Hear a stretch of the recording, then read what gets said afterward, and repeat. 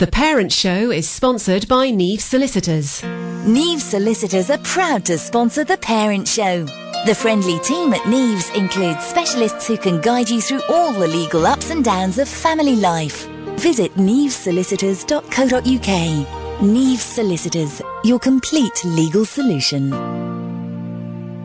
Hi, welcome to The Parent Show. I'm Kathy Weston. Sorry about that little technical blip. Don't know what happened. This is our first show back, and I'm joined in the studio by Seema Barker. Evening, everyone, and Happy New Year from everyone at The Parent Show. So, Seema, how are you feeling? We're a little bit into January. It's been snowing today in Hertfordshire. Yeah, it's always that difficult thing, isn't it? The kids are delighted to see a bit of snow. Everybody straight away starts talking about closing schools down and things like that. That's right. When are the schools shutting? We really don't want them to shut because we've had those kids off for like 3 weeks. Exactly.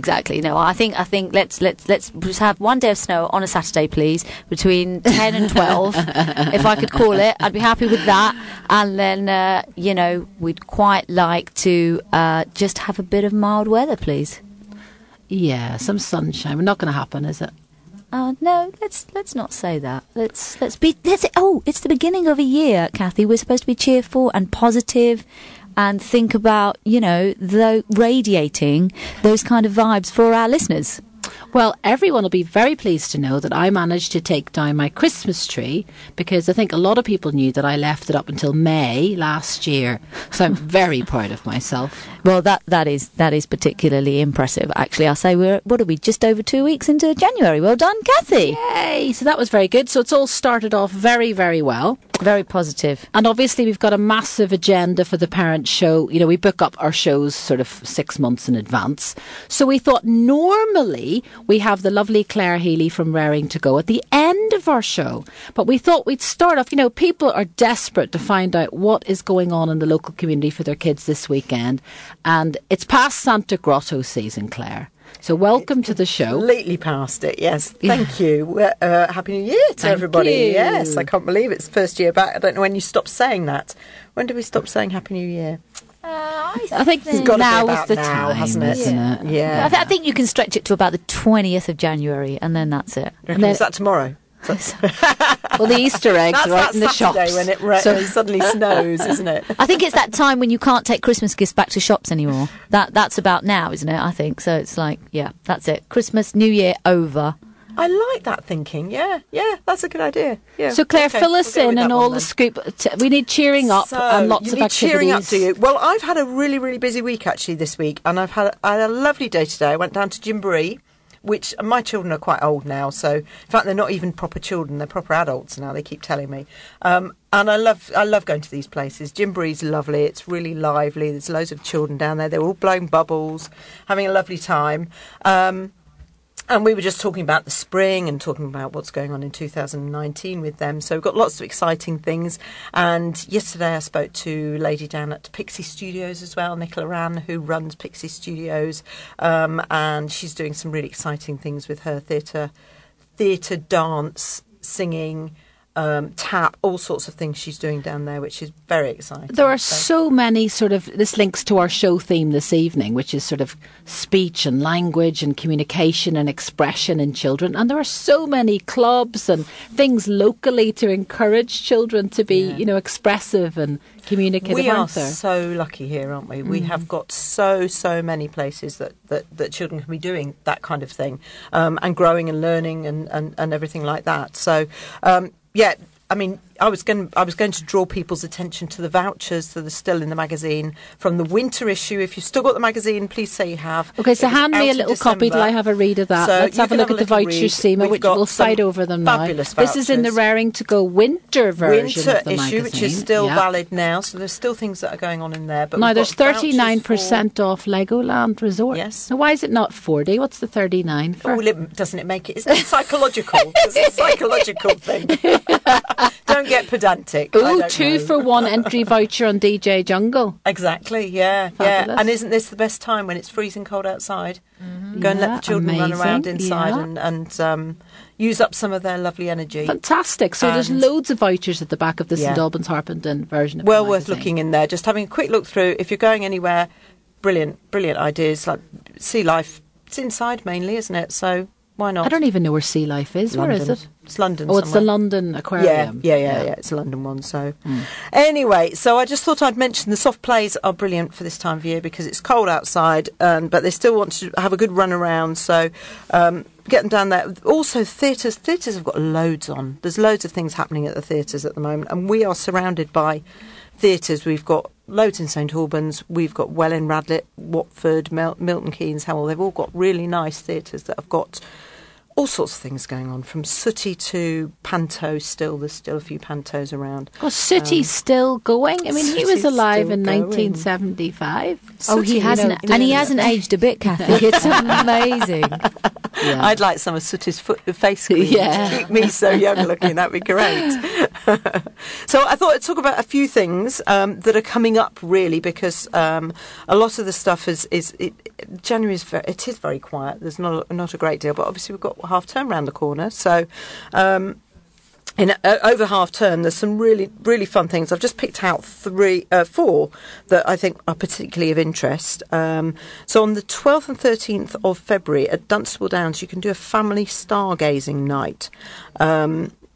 You go to Dunstable Downs, take an adventure across the night sky, is what they say.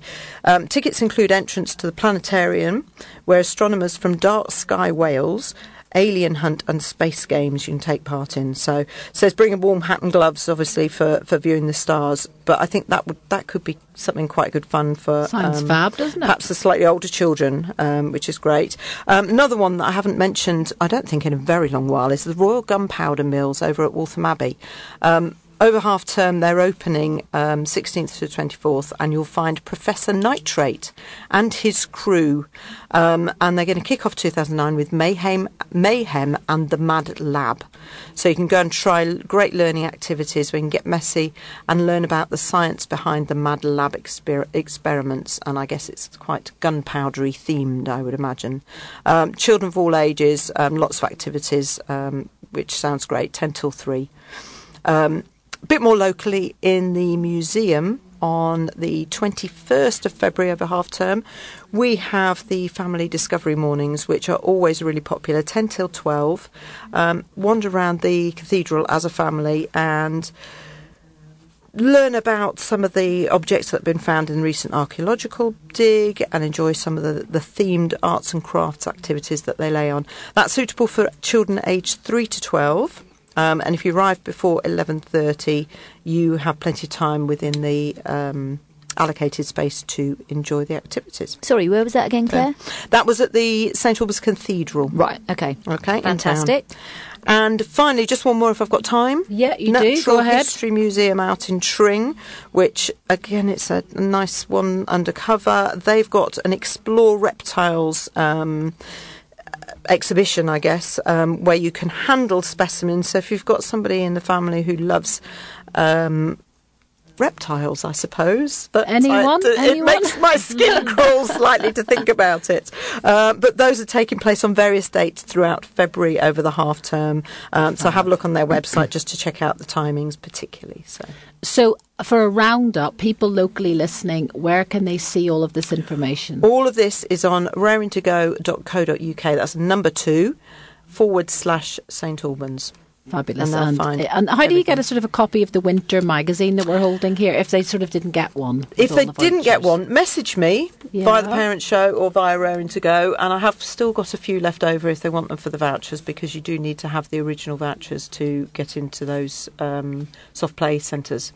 Fabulous. Well, listen, thank you so much for joining us That's at the a beginning pleasure. of our I parent know, show. this is very exciting. strange, Yeah, isn't don't it? get used to it. Next No, time it'll be... I'm at the end. I've got so much time now, haven't I? This is the weird thing. Or stick around. We're going to be talking about speech, language and communication disorders in a minute with a very lovely expert called Margot Sharp. But in the meantime, thank you so much, Claire. Absolute pleasure. And Happy New Year. And Happy New Year. And welcome to The Parent Show on Radio Verulam 92.6 FM. It's so lovely to be back in the studio for 2019, and we're kicking off the year talking about a topic we've wanted to cover for such a very long time on The Parent Show, and that is speech and language and communication issues in children, particularly children with SEN. And we're very delighted, aren't we, Seema, to invite to have a lovely expert on the show tonight, Margot Sharp, who is a consultant speech and language therapist and was previously lead therapist in a regional CAMHS team for the diagnosis and management of children and young people with complex communication and mental health difficulties. I think it's very, very interesting when you look at the sort of the stats, isn't it, Seema, that speech and language communication difficulties, they account for about 21% of SEN in our primary schools. This is a big issue. It is, and I have to say I was really surprised by that figure when I read that figure. I wouldn't have thought it was as much, but perhaps that's because the SEN difficulties that we hear about more are perhaps Asperger's or ASD, as it's often known, or ADHD, dyslexia, but quite rightly, this will cross over with some of these anyway. That's right, and I think what we want to focus on tonight is really accessing Margot's expertise, talking in a more wider sense about speech and language and communication, but really looking at the well-being of children with speech and language disorders, and also the resilience that they need as they pursue their educational journey, and the resilience that their parents need as well, and signposting parents to the best resources and the best tips and advice that I know Margot has created in the course of her career. So hopefully she's on the phone. Are you there, Margot? I am. Happy New Year to you all. I'm so glad you're raising this issue tonight.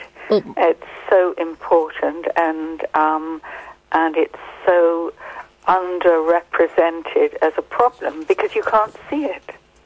Well, Margot, can I just explain how I came across you? Because I was doing some research on speech and language disorders, and everything seems to be written by you that's really useful. And because everybody's so busy working with children, probably.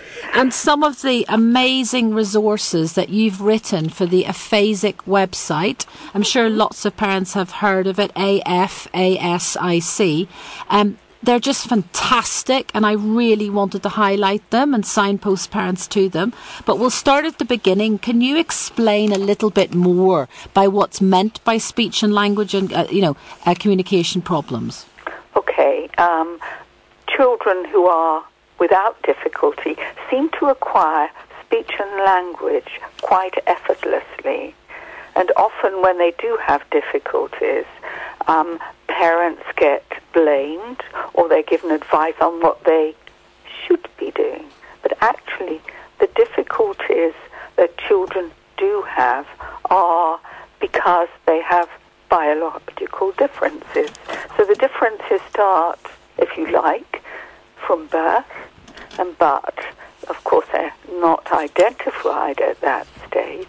It's only when they're late talking or find it difficult to follow instructions that we begin to actually see that these children are on a different trajectory. And the first question is, well, are you talking to your child? And of course, 99% of parents do, and even if they're not well, there's always someone else in the family, a man or a sister or a grandparent or a nursery who's talking to that child. So the blame culture is quite unacceptable. And Margot, do you mean that everyone's told they should talk to their baby, etc.? I think women in general get blamed for everything, don't they? They get blamed for pregnancy if they're not doing exactly eating the right foods, or etc., etc. And while, of course, we do have to take care, the majority of problems that children have with speech and language are developmental, which means that there are differences from birth. The problem that we have is we're a bit of a kind of a disease culture, so we expect to do a kind of litmus test and be able to say, well, we know this child has got this difficulty because of this response. You know, we can test for diabetes and we can test for other diseases, but there are very few biomarkers for speech and language disorders, and the only way that we can measure them is by collating evidence and doing formal assessments and doing observations.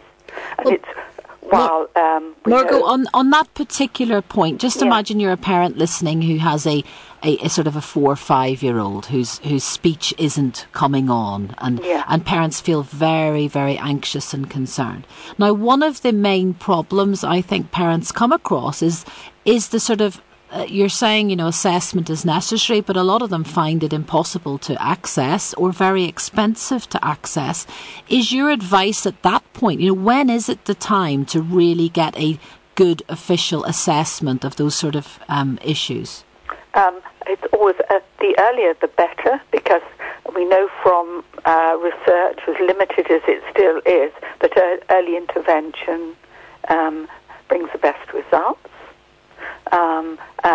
Some advice to parents to adapt the way they are talking to a child can help, not because they're doing anything wrong, but because their child is atypical, and therefore your normal parenting doesn't necessarily work best, so that advice can help. It doesn't help to send parents on parenting classes, which some of my parents have experienced. It does help to get advice from a speech-language therapist.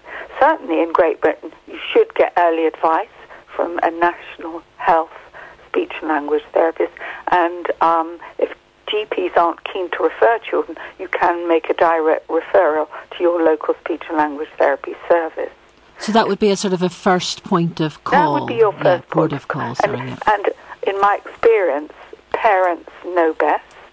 And my advice is always to therapists is to listen to parents, because they know.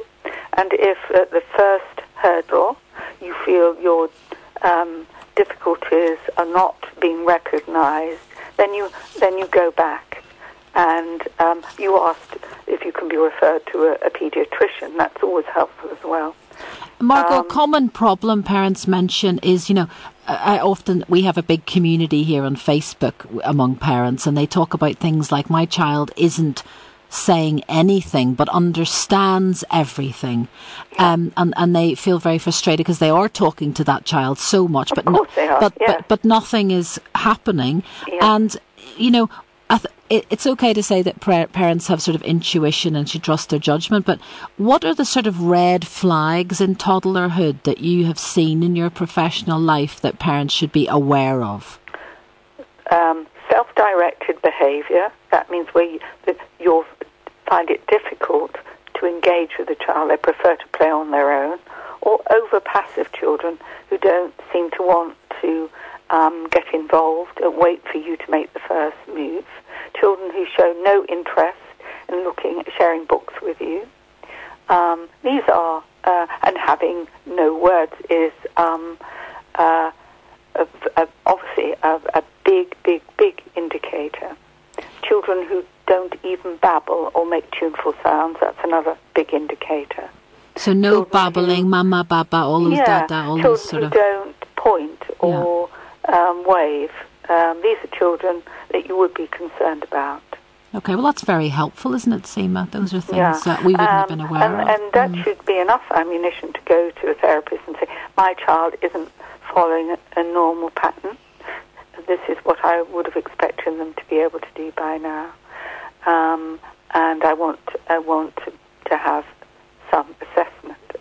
Sometimes you have to be quite assertive as a parent. And I think because parents experience sometimes so many negative comments from other parents, or the opposite, oh, he's a boy and, he's going to be fine, they're always late talking, they feel they might be making too much of a fuss by taking it any further.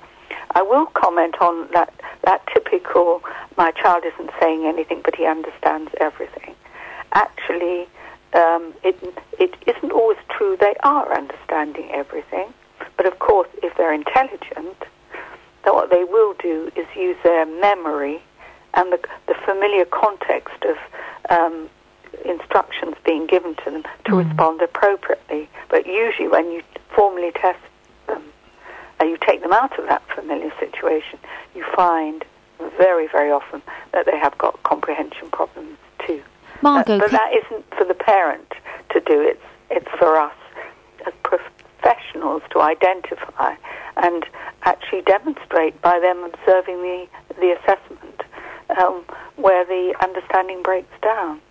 And Margot, can I just ask, would there be a normal trajectory? So where if a child is babbling, let's say at the age of 2, 18 months, 2, year, whatever, is it possible that they will retreat in that speech, and so that by the age of 4, perhaps they're not speaking, or actually would that silence simply continue? I'm just trying to ascertain whether, because if I suppose a child hasn't spoken by the age of 4, parents, it would seem they would be worried. I'm just wondering if they could have started out being vocal and then... Yeah, there are children, particularly those who have autistic spectrum difficulties, who start speaking maybe on time or a little late, have a number of single words, and then between the ages of 18 months and 2 years they stop speaking. Now, there was a time, and you may remember it, I don't know how long ago it is now, where someone tried to make a link between the MMR and children not talking, because it was at the time they were having the triple that they were losing their speech. But actually, even those who didn't have the triple lost the speech in the same way. And we don't know why that happens, but with some children with autism, they lose their speech and then they start again. And if they start again and they have help and they're reasonably bright, they'll do very well. But there are children who never talk, and that may be for a number of reasons. Some children have other learning difficulties. Others don't see the reason to talk. And then we use what's called augmentative communication.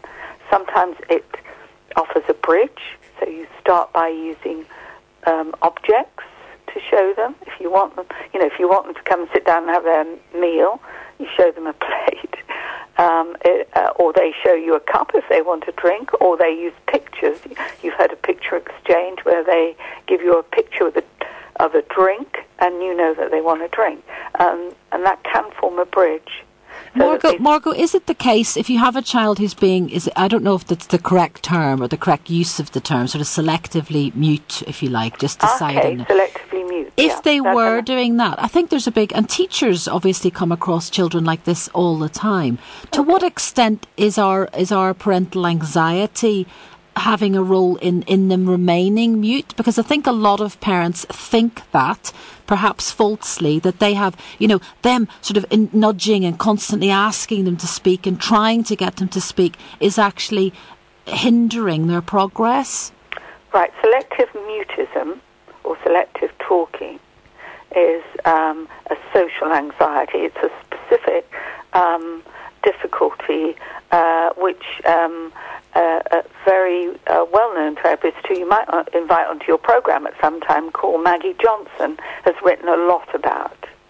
It's not a speech and language disorder as such, but for various reasons the child has found it difficult to speak in certain situations. Right. And the most efficient way, if you like, of getting them to talk it is by what's called phasing in, listening to them talking about very simple things in familiar context. It doesn't have to be a speech therapist who does it. There's a whole manual on it, and there's a whole specific training. I don't think parents make it. Well, it's fantastic. But what they do need is access to the services for children with selective talking are very poor and very patchy. But it's great to hear a name that is very, useful. Maggie Johnson, if you're a teacher listening or someone working in the early years. She's written a lot about speech and language difficulties, and she would certainly give you a lot of information on selective speakers, and I've certainly done her training and I found it really useful in helping children. So, Margot, if that's the case, then with selective mutism, that the child is responding for some reason and then applying that. Can you explain why speech and language disorders develop then in children? Okay. Speech and language disorders, most of them are developmental. That means it's in the gene pattern. Okay. And it's not something that you as a parent have done by neglecting to talk to your child or because your child is learning a second language. Right, there are a few cases where we can say it's acquired because of brain injury. Okay. Or it can be associated with other developmental disorders. So I'm trying to think of other developmental disorders. I'll come into my head in a minute. But whether they're developmental or acquired, what we say is a child who has a speech or language difficulty which persists beyond the age of 5 is someone who needs special attention and specialist assessment. Margot, is stammering something that I'm sure we've all come across stammering in our own children? It's something that happens a little bit, doesn't it? It seems quite normal, but it's very common, isn't it? It's extremely common in preschool children, and particularly when they're thinking beyond the rate at which their words will come out. And so they're umming like I'm umming. And we wouldn't, at that stage, we would just call it a disfluency. As soon as children become aware that they're not getting the words out that they want, they start to become anxious. And this can encourage them to repeat, first of all, by just repeating single words. Then they may start repeating phrases, and then they start developing secondary symptoms. And what we try to do is to get in at that very early stage and reassure parents that if we just let them speak, and we don't talk for them, and we listen to them and reflect what they've said, that they're more likely to speak fluently, and the symptoms are likely to disappear, particularly if we also try and make life a bit less stressful. It can be associated with stress in learning to read or not sleeping, all sorts of things. And we're going to take a tiny break, Margot, and then we're going to come back and we're going to talk about the experience of being at school if you have speech and language and communication disorders. So stay on the line. Thank you. 92.6 FM. Radio Verulam. Radio Verulam. Family life has its ups and downs, and at Neves Solicitors, we're here to help with all your legal matters. Whatever your circumstances, we know how to handle even the most delicate situations. Our experienced family law specialists offer friendly, sympathetic advice on everything from trust funds to property, from partnership breakdown to wills and probate. To arrange a free consultation, visit nevesolicitors.co.uk. Neves Solicitors, your complete legal solution. And we're back. Welcome back to the Parent Show. And Margot, are you still with us? I am indeed. Wonderful. So I want to start off with another question, please. We've just talked about stammering, and can you just talk to us about what are the other most common speech and language disorders, so we can try to think about parents can try to think about how to look out for something that maybe they can get help with. Okay, there are the speech disorders where children find it difficult to hear the sounds of our language, and so they find it difficult to they might start off very simply by, for example, saying cat for cat, but it's more serious than that, and they can't actually hear certain sounds, so their speeches are unintelligible. If it's unintelligible at the age of 4 to people who know you well, then it's likely to need significant input. There are normal developmental progress, if you like, so you don't expect a child of 2 or 3 to use all the sounds of their language. So it's okay if they're saying sop for shop or top for stop at 4 or 5. And in fact, we don't acquire all the languages, all the sounds in the English language until we're 6 or 7. And the distinction between th and thin is the last to actually acquire require, and some children, of course, for dialectal reasons, don't actually use the sound th anyway. So it's a progression, and it's whether it's following that normal progression. And parents usually know, they think, well, the children around my son or daughter, I can understand, but no one can understand my son or daughter. So you sort of can use those comparisons that mothers always and also, talk about anyway. If you're not also having a hearing problem, where the glue ear can affect the ability to listen and discriminate between sounds. So that can delay the Margot, isn't there so much to unpick? I mean, it's so complicated for a parent. It's incredibly tough. You have to iron out so many issues. Yeah. Hearing issues, social issues, genetic factors, cognitive issues. It's but I think what you're saying, the tip that we could pass on to parents is really to trust your judgment and to constantly look for the best advice. Yeah. And if you're unsure, then go to a helpline like the Aphasic Charity. Talk it over. And what about, we'll come on to those websites that are amazing later on. I want to talk about children who have English as a second language. Okay. Certainly for teachers listening as well, what is your advice? Say you were raising a child who speaks English as a second language, and there's so many parents that I've met who say, I'm really worried, should I be speaking in one language more or another, or how will it affect the development of their spoken English if we speak in our home language at home? What's your sort of general view on that? A child who has no language difficulties will speak more than one language very easily. Right. And you have only to think of Welsh children, children in many countries in Europe who have to speak more than one language. And I think as our English speakers, we're not very good at accepting that. And there was sort of historically, parents used to be told that they had to speak to their children in English, but we know now that speaking, particularly in the first 3 years, in your mother tongue is the most natural way to communicate with your child. And they will develop all the language and non-verbal language skills like turn-taking, smiling, playing with you much more quickly if you interact with them naturally. And as soon as they go to nursery, they will very easily take on a second language.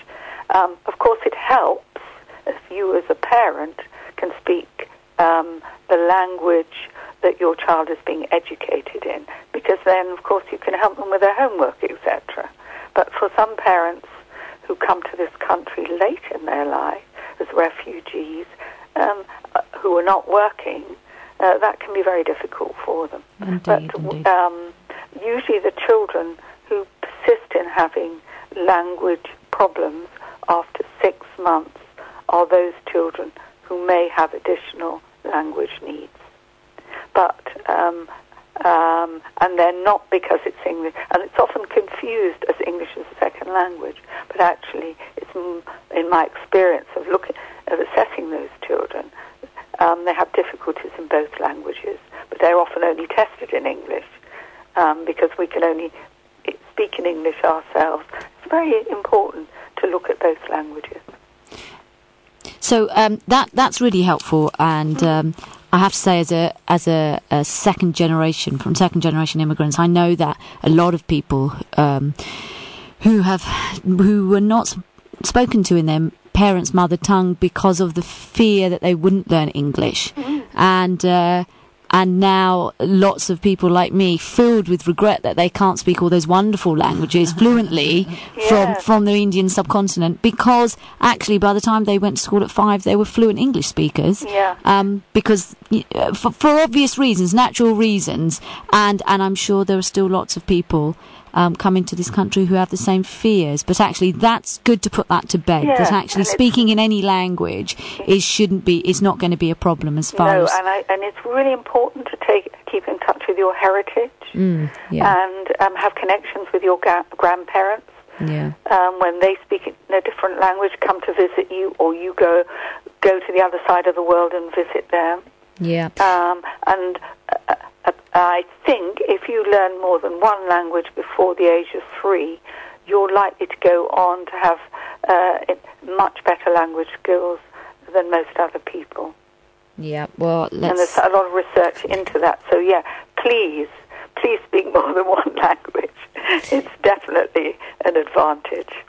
That's very helpful. Now, Margot, what we've done is we've spoken about accessing help from your GP and then hopefully being referred, and we've talked about stammers and disorders. And can we just talk a little bit about if your child does have speech and language difficulty, how can parents support them, especially in terms of resilience and self-esteem? So perhaps your child has been diagnosed, is getting professional help, but there are going to be issues for themselves, but also perhaps issues at school with other children. Yeah, absolutely. I think the important issues to think about is that the child is well regarded by the staff in school, because children take their lead from the teachers. If a child is accepted by the teacher, children, and it's a good teacher, the children will want to be respected by the teacher, and so they will actually look after that child. That's what I found. Where children's language difficulties have presented as behaviour problems and been misinterpreted, children get labelled as naughty, lazy, rude, disrespectful. That's when things are most likely to go wrong. Of course, children with language difficulties do tend to be more literal and a little more vulnerable. So that means they can be more, they are vulnerable in situations where streetwise children try to take advantage of them. And a lot of the teaching that we do as speech and language therapists is about learning about deception and the motives behind it and the difference between good and bad friends. So that goes on in school. But what we also find with fairly bright children with language difficulties is they tend to be perfectionists, and they do dwell on things that go wrong and often lose sight of the things that they've done well. And of course, when they go home, they're thinking about what went wrong, and parents, of course, have to talk to them about these issues. So, Margot, take the situation of, say, in the playground, where a child, it's very common, will be bullied for having, being different or having communication difficulties. Yeah. Obviously the school has their own policies on how to deal with that, but when a parent picks them up at the end of the day, what is the best way they can reassure them and have the conversation about how they're feeling, and what can they do to help prevent them being bullied and sustain their resilience? What I think is children with language disorders see the world from their perspective, so they will only see what someone may have done to them. They may not record what they might have done or said first. Right. So often schools will say he brought it on himself or something, which is not acceptable. Something's happened to that child and we need to unpick it. The parents can't do it.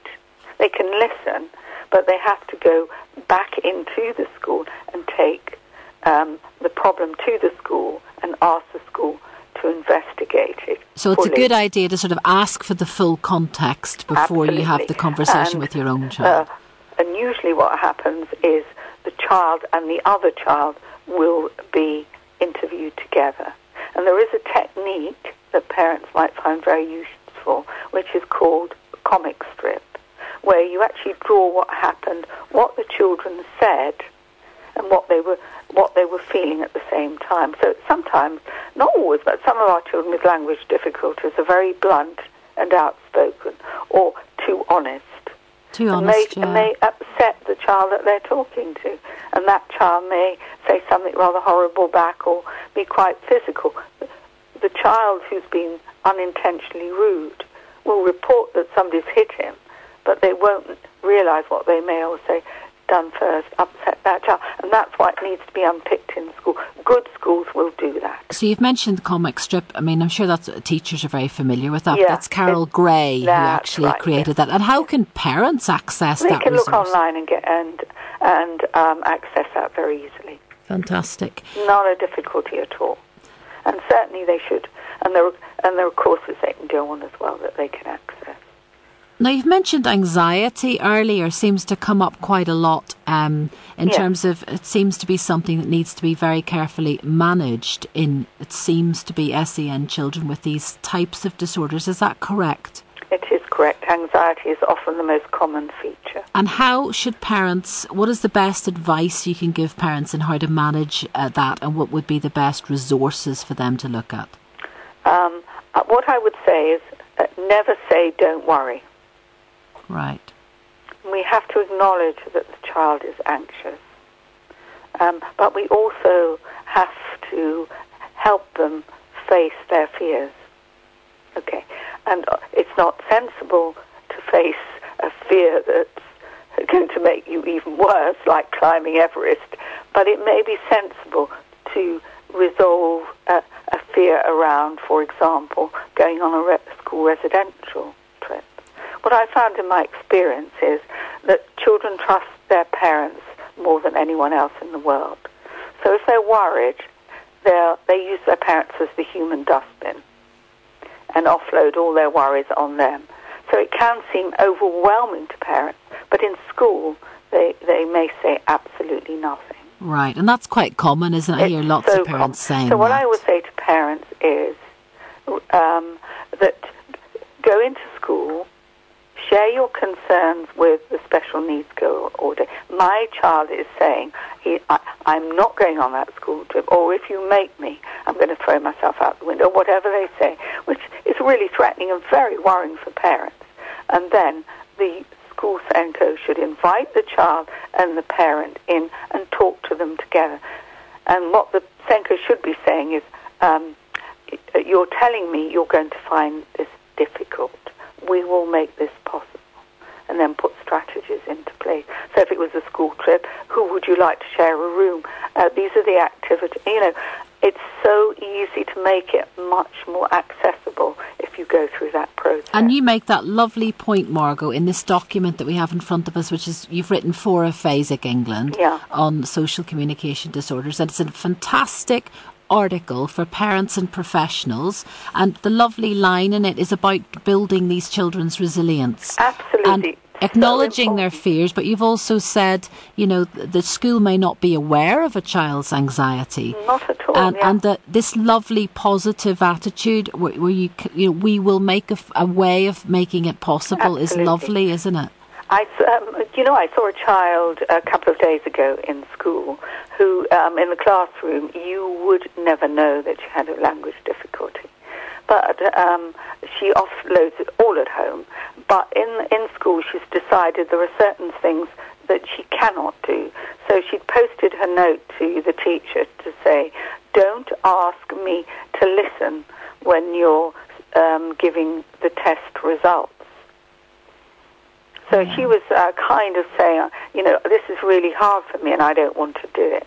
So I said to the TA who's responsible for managing her, why don't you talk to her about things that she finds difficult, some of which she does some of the time, like answering questions, and put that one I've just mentioned on the list, grade them from 1 to 10 in terms of difficulty, and say, we're going to have bravery awards. Each one you tackle, we are going to give you a special award for. And then you're recognizing that there is a difficulty, and by actually colluding with the child and them knowing that you know it's hard, they will make that extra effort and overcome, not all, but some of these difficulties. That's just a great strategy, Margot, not just for this particular category of child, is it? That's just a great strategy. And actually listening to some of the things you're saying right now, first of all, I feel like I should apologise to my children for saying don't worry so many thousands of times to them. Too. I'm constantly saying don't worry, it'll be fine. So I take that back, children. But I think the other thing is this idea, and it's already been, Kathy's already kind of spoken about this, but can't do means you're telling me you find so and so difficult. That's such a great response to a child who says I can't do that, because actually I feel like that is a natural reaction from a child. It's a big old world, things seem difficult, and you don't necessarily have to have a learning difficulty or a communication disorder to feel like there are things that you can't do. And so that idea of putting in front of them things that they found difficult, but there are ways of dealing with them, and they have dealt with them, it's just wonderful. It's so simple, and actually would never have occurred to me. And it works, because I've only found out how these work by trial and error. Like everybody else, over a very long career, I have tried lots of different strategies with parents and children, and I have found that one works. But it's always parents and child together with the teacher, and it's taking the responsibility off the parents. But I think the together thing is very important, because I think also in this article that Kathy's referred to, you say, if you're finding this difficult, we will find a way to make it possible. Absolutely. And that we must enable the child so much more. Yeah, it's a key, absolutely. The other key is behaviour as communication. That's my big one. And I've just seen something that you've written, Margot. Is trying to tell you something. You've written here, try to ignore unwanted behaviour and focus on when your child is behaving well. Again, that is generic advice that is good for all parents, isn't it? To focus on the positives. Very difficult, but it works. Yeah. Particularly with children who might be emotionally a little bit immature, because they'll respond to anything. A toddler will respond to anything you say to them, however negative it is, and make a game out of it. And children with communication difficulties will do the same. I say to a teacher, if you've got a group of children sitting on the floor listening to you, and one gets up and moves away, what do you do? You say, and they'll say, "Oh, come here and sit down." I said, "What do you think will happen after that?" They'll get up and move away again, because they know they're going to get a reaction from you.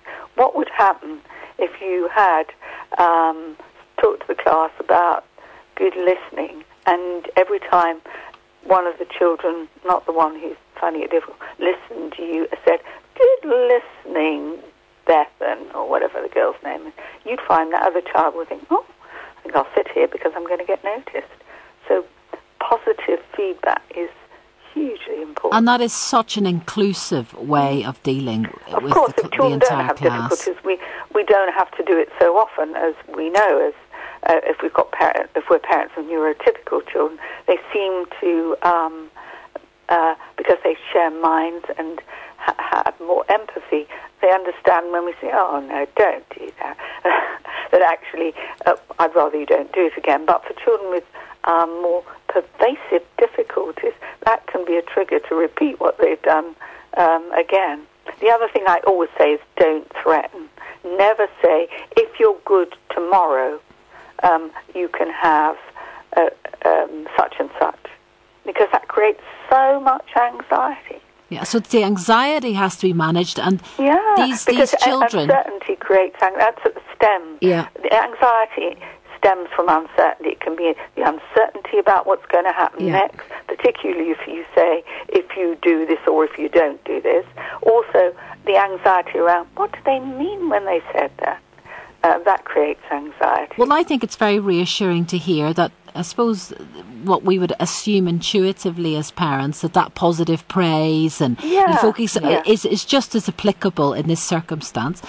Because we're running out of time, Margot, I just want to run through the best possible resources of websites to signpost to parents. So I'm going to read out a list, and if you can add to it, fabulous, okay? So we've got Aphasic, which now you seem to do a lot of work for Aphasic. Can you just tell us briefly a little bit about Aphasic? Aphasic is the national charity which focuses on supporting families, and particularly parents with children with a variety of speech and language and communication difficulties. And I think there are children with a lot of additional problems like autism, where the actual difficulty with language, which they often have, isn't actually focused on, and that particular charity is very good at that. Wonderful. We'll be putting these all up on our Facebook page in a minute. The next one is ICANN. Yeah, they're very good too. And have you heard of them, Seema? No, they're very good I haven't. too. Yeah. They're an amazing... And they often work together collaborate with each other. They have a parent hotline. So Yeah. if you're absolutely desperate to speak to someone and who's got great expertise, their website is amazing. That's a great, They have so many great resources resource. as well Yeah. for teachers, very, loads very of good. options. Yeah. What about the Communication Trust? Have you heard of that one? Yeah, that's a sort of consortium of all the different charities. Yeah. And they have put out a lot of specific information recently on strategies to manage people who come into the criminal justice system or into mental health, and how to manage them. Because one thing I haven't said, and I think it's really, really important before you go, 80% of children who come to CAMS will have an underlying speech, language or communication disorder, and 60% of those will be undiagnosed. Wow, that It's is quite... huge, and that's why there's such a huge link with mental health. And of course, there are very few speech therapists working in mental health or working in the criminal justice system. And we ask for more constantly. And we hear all this focus at the moment on mental health. Do you ever hear the word communication disorder? Never. Never. Yeah. And Margot, why is there such a disproportionate amount of people in prison with speech and language communication disorders? Because they were never recognized as children. And because they may have had parents with similar difficulties. And so they may not have had the ability to access the resources, or if they did, their difficulties with their own problems with language were misinterpreted as bad parenting. I've come across that quite a lot, where I've had to step in and help parents access services because of their own difficulties. They weren't being listened to. Okay, we've got a couple more websites. Seema, can you read the next one there on the sheet? So we've got voice21.org, and we've got www.eif.org.uk. Is that one you know, Margot? I've heard of it, but I haven't accessed it myself. I think it's Early Intervention Foundation, possibly. Right, okay. And we've got www.lucid.ac.uk. Yeah. And we've got, we'll put up all of these Have links. you got Connect to Family? That's good. What's that one, Margot? Connect to Family. Connect Family. And the other one, I sometimes signpost parents for children with communication difficulties, where they're quite challenging to manage, is side-by-side coaching. Okay, I'm writing all these down. And they do online coaching, and that's excellent. Amazing. I had very, very good feedback from side-by-side coaching. Now, Margot, thank you so much. This is going to make an amazing podcast for our show, because it's so lovely to speak in depth to someone with your knowledge. How can people contact you if they want to hire you or to do an assessment or speak to you? Is that possible? I'm always happy for them to contact me by phone, or best to email me first on margothsharp at, I think you've got my, at gmail.com, and just send me a quick email, and I'll respond to that. That's so kind. So everybody's got Margot's email. This is great. And thank you so much for joining us. I really enjoyed it. But really very helpful, and so many resources there, and great ideas for parents across the board, actually, I think. Yeah, I hope so. Yeah. Thanks, Margot. We'll have you back on again. Yeah, lovely. Thanks so much. Bye. Bye. Do you know what? It's quite reassuring, isn't it? Because the same great parenting strategies or approaches in the classroom work for all children. And that's exciting. Yeah, I think that's right. I think we're always talking about mental health, we're always talking about resilience, we're always talking about self-esteem, we're talking about anxiety, and although we started off talking about speech and language difficulties, actually it all interweaves with the ideas that we're always trying to put out there, which is, one, I love the way Margot said parents shouldn't feel bad, they shouldn't feel guilty. Yeah. That's something that we're always trying to highlight. Bring in the professionals, go to your GP, and trust. Be persistent. Trust your instincts, and you'll be okay. Isn't that a great way to start the year? Yeah, you'll be okay. We'll be okay. We'll all be okay. Well, listen, thank you so much to Claire Healy, who came on the show earlier. Thanks to Margot Sharp. And And- good night from... Yes, see you soon. See you soon. Neves Solicitors are proud to sponsor The Parent Show. The friendly team at Neves includes specialists who can guide you through all the legal ups and downs of family life. Visit nevessolicitors.co.uk. Neves Solicitors, your complete legal solution.